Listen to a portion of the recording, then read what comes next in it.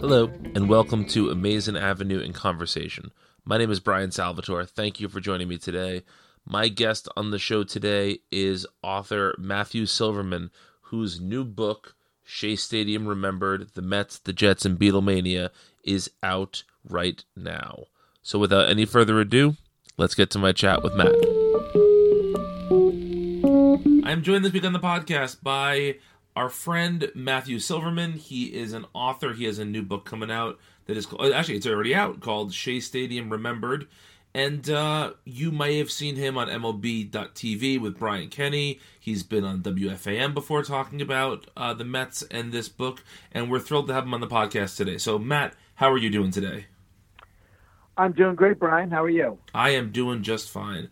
So, Shea Stadium is a very special place to Mets fans of a certain age. It's so weird to me that, like, my kids, for instance, were never at Shea Stadium. They've only been to Citi Field. So what was your first experience going to Shea Stadium?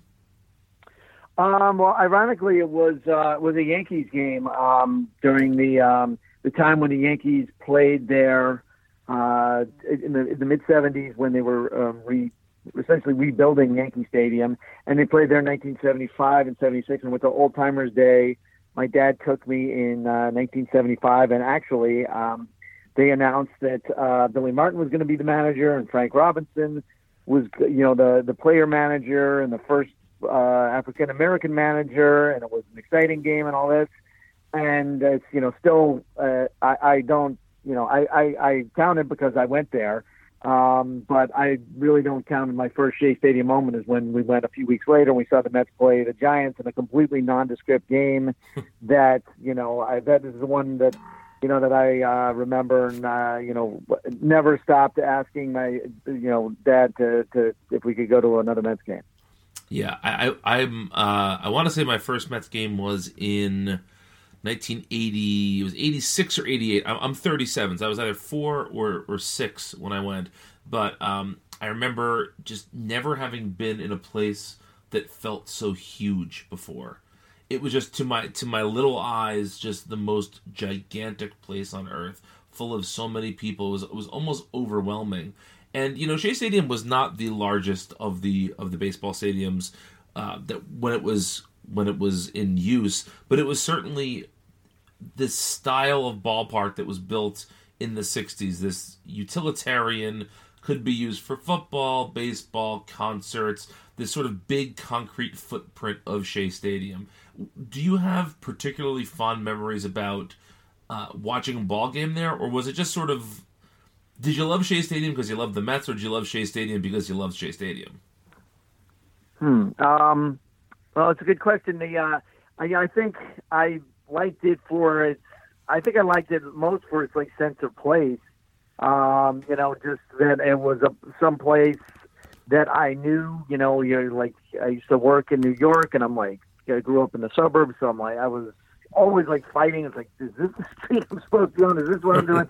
but around Shea, I always knew how to get around there, where to where to park and where to, I felt like an insider, going in there. I knew how to sneak down from the mezzanine to the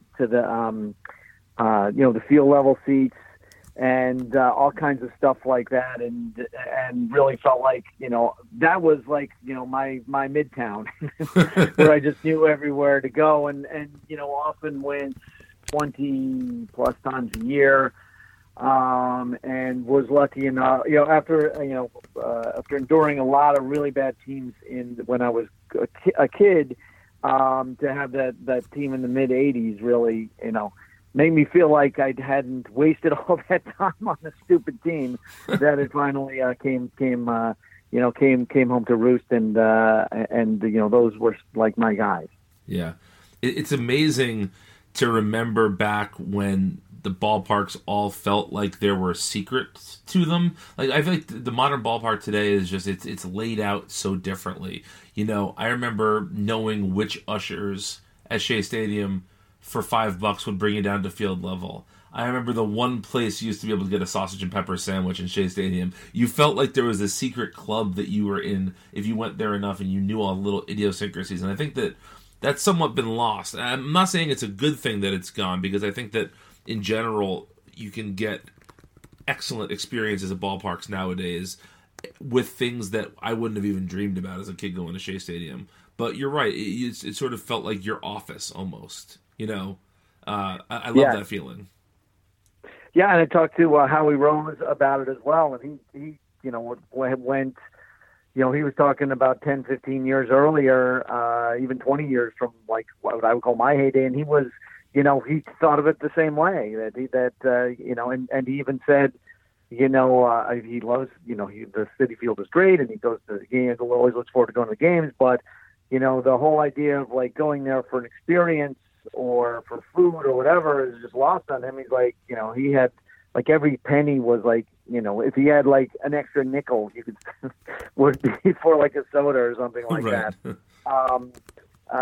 Maybe it cost a little more than that, but I mean, I think he went there with like $5, and maybe he had enough for a soda, and would bring the sandwiches and all that other stuff. And he's like, I didn't really care what I ate there. I bought enough so I wouldn't be hungry, but he was there to see a ball game. And it is kind of sometimes you wonder about the people around you, is like, are they really here to see a ball game? And, at Shea, they did draw, like 100 million people. So there was always people that had never seen a game before or didn't really know what, or were dragged there. Or I've seen, countless people like reading books during a game, waiting for like the fireworks or for something at the end. But, it was, you were there because you wanted to see the Mets, or you wanted to see live baseball, or you just wanted to be where the people were. Yeah. Now, in your book, you don't just talk about the Mets, you talk about some of the other experiences that happened at Shea Stadium. And for a music aficionado like myself, the Beatles playing at Shea Stadium is, I mean, if people don't know Shea Stadium for the Mets, they know it for the Beatles. And so when you were doing research for your book, what was the bit about the Beatles' performance there that stood out the most to you? Well, it always amazes me how short they played. I mean, they played for like half an hour, mm-hmm. and they had all these songs that were like 2-3 minutes long, and they just cranked them out one after the other. They realized pretty quickly that they couldn't, especially the first concert.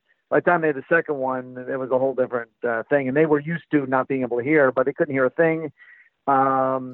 They cranked out the songs. They had like 6 or 7 different groups warm up for them. Ed Sullivan was there. It was, a huge deal. And the funny part is that they didn't really have as many concerts there as you would think over the years, but they had like really big ones, and a lot of them were English, and that was what they didn't know anything about baseball. They knew that that's where the Beatles played. And you had the Who played there, and the Rolling Stones. The Clash was probably the best warm-up band they ever had there. Yeah, definitely. All kinds. Bruce Springsteen was there, Eric Clapton, Elton John. That they didn't play there, year after year after year. It was sort of like they all wanted to take a look from what John Lennon called the top of the mountain, which was what he said, was his feeling when they played at Shea Stadium. Yeah, it's got to be unbelievable to go from playing, little clubs and theaters to playing just this gigantic mass of humanity. Did you ever see a concert at Shea Stadium? I did. I somehow missed I was a very big Who fan, but they played on a school night, and I lost that battle. But I did see the Police, which was a big deal. I didn't really. To be honest, as spent the time sitting there, it was like really hot, drinking warm beer and going, gosh, I wish I was at a Mets game. I wish the Mets could draw as many people. And but I did see. I went to see Billy Joel as the last concert there, and it was very special when they had brought out. Paul McCartney came there at the end, and actually Billy Joel let him play the last song, which I've never seen in any kind of concert before, where they let someone else do it for something that was his concert, and it was some by some happenstance got the seats that I generally had sat in, like in the 80s. Oh, really? That's pretty fun. Yeah. Well, yeah. It was, I just saw it there. I already bought tickets to the other concert, and I saw that, and I'm like, I just have to get these. And I, sold the tickets to somebody else, but and then they, it was. Glad that I had done that, because it was great one last time sitting in the spot that we had seen a lot of the '80s stuff from. Because they had a lot of different seats, obviously, that I sat in, and over the years, but that was the one that probably sat in the most, and I think saw one of the games for the World Series, two of the games for the World Series, not the ones anyone remembers, but the first two where they sort of made the '86 story into a more memorable one, and they just kicked the Red Sox butt like everyone had expected initially. Right. Hey, it's Kaylee Cuoco for Priceline. Ready to go to your happy place for a happy price? Well, why didn't you say so? Just download the Priceline app right now and save up to 60% on hotels. So whether it's Cousin Kevin's Kazoo Concert in Kansas City, go Kevin, or Becky's Bachelorette Bash in Bermuda, you never have to miss a trip ever again. So download the Priceline app today. Your savings are waiting. Go to your happy place for a happy price. Go to your happy price, Priceline. No, I was going to ask about the last play at Shea, because my mom is a big Billy Joel fan, and so she and her friends got tickets to the concert, and then they announced a second date, and she was really mad, because she said, we paid extra being told this was the last concert at Shea Stadium, and now here we are with another one, and she was doubly mad when McCartney didn't show up to both of them, but just the true last one, But that was. Go ahead. That was poorly done. That I understand the way that they had it, and they were doing it during baseball season, so they really couldn't do it any other day when the Mets were away and still have it that same week or what have you. But the people that were at the other show really lucked out. To be honest. And the people who bought the original ones, and I tried to get tickets for the original concert, and it sold out in 10 minutes. Right. Yeah. So, have you ever seen an NFL game at Shea Stadium? I did. I can't believe I only went to one, because later on I went to tons of Jets games and I'm not even really a Jets fan, but just ended up someone I knew we had access to tickets, and the tickets were like $20, so we used to go all the time at the Meadowlands. But I only went to one at Shea, and it was a great game. The Jets beat the Dolphins in 81, and their first time going to the playoffs. It's since Joe Namath in the 1969 season. So that was very exciting. They won on I think Jerome Barkham caught a touchdown pass in the last minute of the game. What was it like watching football in that stadium? Because, I've actually never talked to anyone about this before. I wouldn't imagine it would be all that enjoyable. It was cold. It was right around this time of year. It was the days, I would almost say like this, where it was overcast. It was a 4:00 start. It was spitting rain, and we were underneath the overhang, which were not nearly as bad as seats for football as they were for baseball. Right. And it was nice, but it was even cold, probably as cold as I was at most Mets games, that were stretched in October, or you went, to an early season night game. Mm-hmm.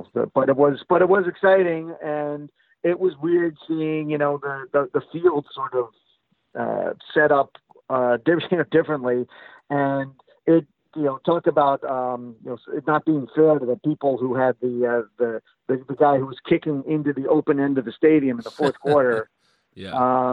Pat Leahy was lining up for the extra point to break the tie, and nobody was just assuming that it was going to be good, and he did not get through. Yeah, it's amazing when you consider that it was technically built to host multiple sports, but it was so poorly constructed for football. I'm surprised that any team played there for any extended period of time. But that's what happened. It's before every stadium was so boutique and tailored specifically for its sport there. Yeah. they wouldn't have, in the 60s, or they would not have built a stadium that was just for baseball. Right. They just, as it was, there were definitely arms that were twisted, and, they desperately wanted a baseball team, and having a football team just seemed like, there was already one there, so let's throw them on there too and make it seem even more egalitarian. Yeah. So of all the games that you saw at Shea, I know it's easy to talk about playoff games, World Series games, these games that are iconic to all of us. But is there a favorite moment you have from sort of a more mundane game, a more just normal, everyday Shea Stadium experience? Well, certainly for regular season, they when Tom Seaver came back, I had skipped school to go to that. And the last game of the 99 season where they clinched, they didn't clinch anything, but they just won to play in the one-game playoff. Those are like two of my favorite regular season games. But, at games where there was a 17-inning game I went to, and I dragged these people there that weren't big fans. And it's the longest game I went to. And mercifully for everyone involved, and that was the year the Mets lost 103 games in 1993. And mercifully, and I wasn't leaving, that the game was like a 1-0 game, and it was over in less time than it takes a World Series game to complete. But we were there for a long time, and man, when we first did, by the time it was over. And just inning after inning after inning. I think Bobby Jones pitched like 10 innings. That was great. And I would say when Dwight Gooden first started pitching, and it started to become happening, and that was when I was going to a lot of games, and you could just watch it building.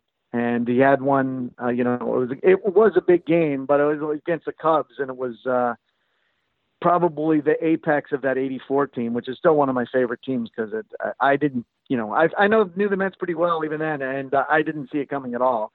And when I think they had like a 3 or 4 game lead, and he beat the Cubs 2-1, and a foul ball hit me right in the shoulder, and wow. It was hit so hard. I kind of looked because I was sitting on the seats right above the first row in the mezzanine, and got nailed in the shoulder with just catching it out of the very corner of my eye. And, so I kind of made it, my shoulder was fine, after a few innings, but I was like, that guy really does so hard that I got a real taste of what it actually meant, and glad he didn't hit me with a pitch, because I can only imagine what that would feel like. I'm much closer. It's incredible that you got hit by a foul ball, because I have been to, it has to be minimum 100 baseball games at this point in my life, and a foul ball has never come within 15 feet of me. So I don't know how you got so lucky or how I got so unlucky. The only foul ball that ever came anywhere close to me was in Port St. Lucie at a spring training game. David Ortiz hit a batting practice home run off of a security guard, and it dribbled to me. That's the closest I've ever gotten to catching a foul, any sort of batted ball. So, well, that's it could have been, David Segui or something. That's true.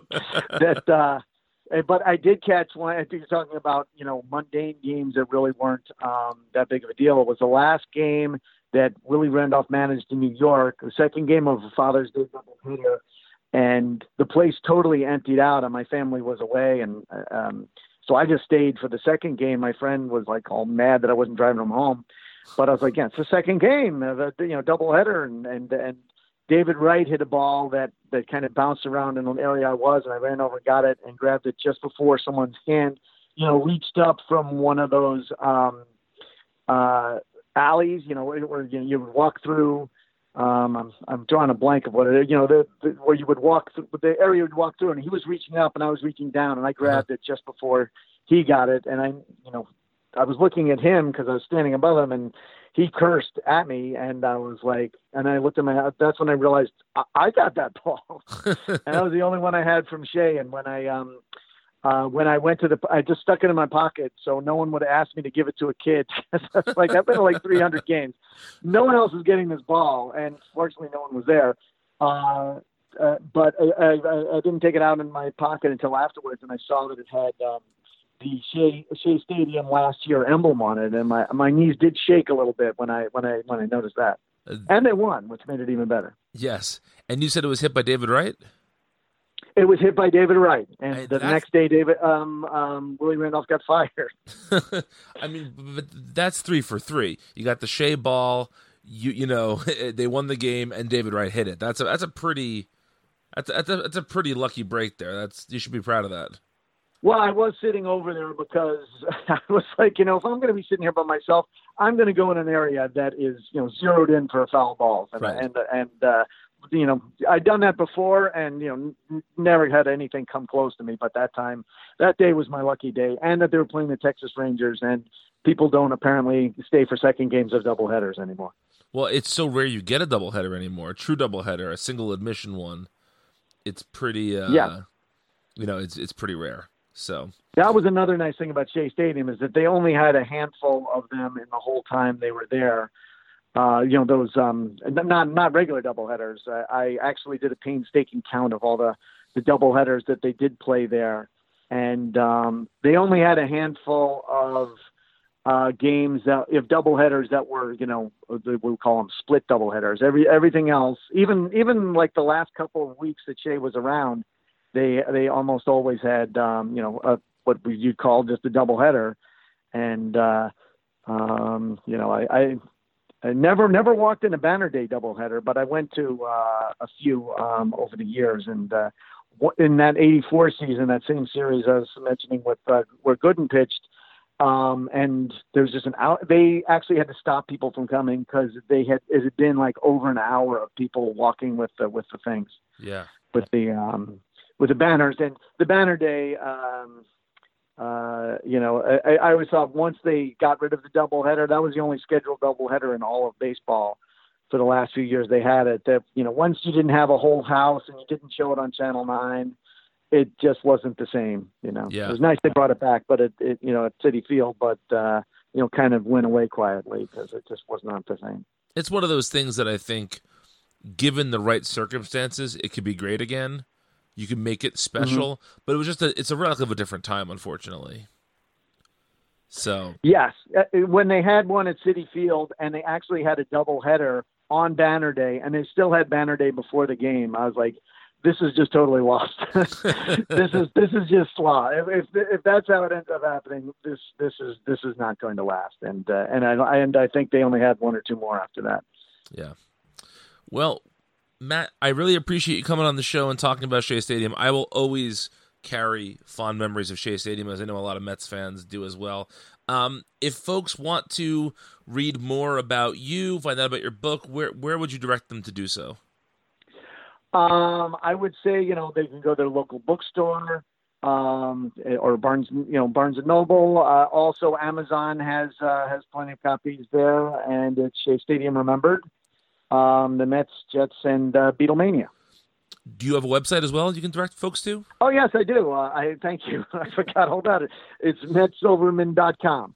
And I actually, I'm still occasionally putting stuff up about this day at Shea, but I was, hard and heavy into it earlier this year when there were a bunch of things going on, that were coming up on there, and tried to dig up some weird dates from Shea that weren't all just like 86 or 69 and stuff. Right. And it was a great place. The food was bad. If you had a seat in the upper deck, you were not guaranteed a great view. But when I'm watching a game on TV, I actually have a couple seats from Shea in my basement. That if everything's right, I can kind of just like when you look at something from the peripheral vision, that you're actually there, Yeah. It can kind of recreate it when I'm sitting there late at night, except instead of 20,000 people around me, there's nobody, but you kind of can feel them there. And those seats are much more comfortable when there's not someone in front of you. Or someone 6 inches next to you, or 3 inches next to you, whatever it is. Or you have to turn turn sideways for the entire game. Exactly. Once again, thank you, Matt, for stopping by the show. We had a little bit of an audio difficulty, as you might hear my microphone quality fluctuated quite a bit in the interview, but it turned out great. Matt was a great guest, and his book is really fantastic. Again, it's called Shea Stadium Remembered, The Mets, the Jets, and Beatlemania. Please pick it up on Amazon or your local bookseller or wherever you get your books. You can find more about Matt on his website, which is metsilverman.com, M-E-T as in the team we all love. And he's also on Twitter at metsilverman. So check all that out. You can find us at AmazingAvenue.com. You can find Amazing Avenue on Facebook, Twitter, and Instagram. I am personally on Twitter at Brian Needs a Nap. And until next time, let's go Mets.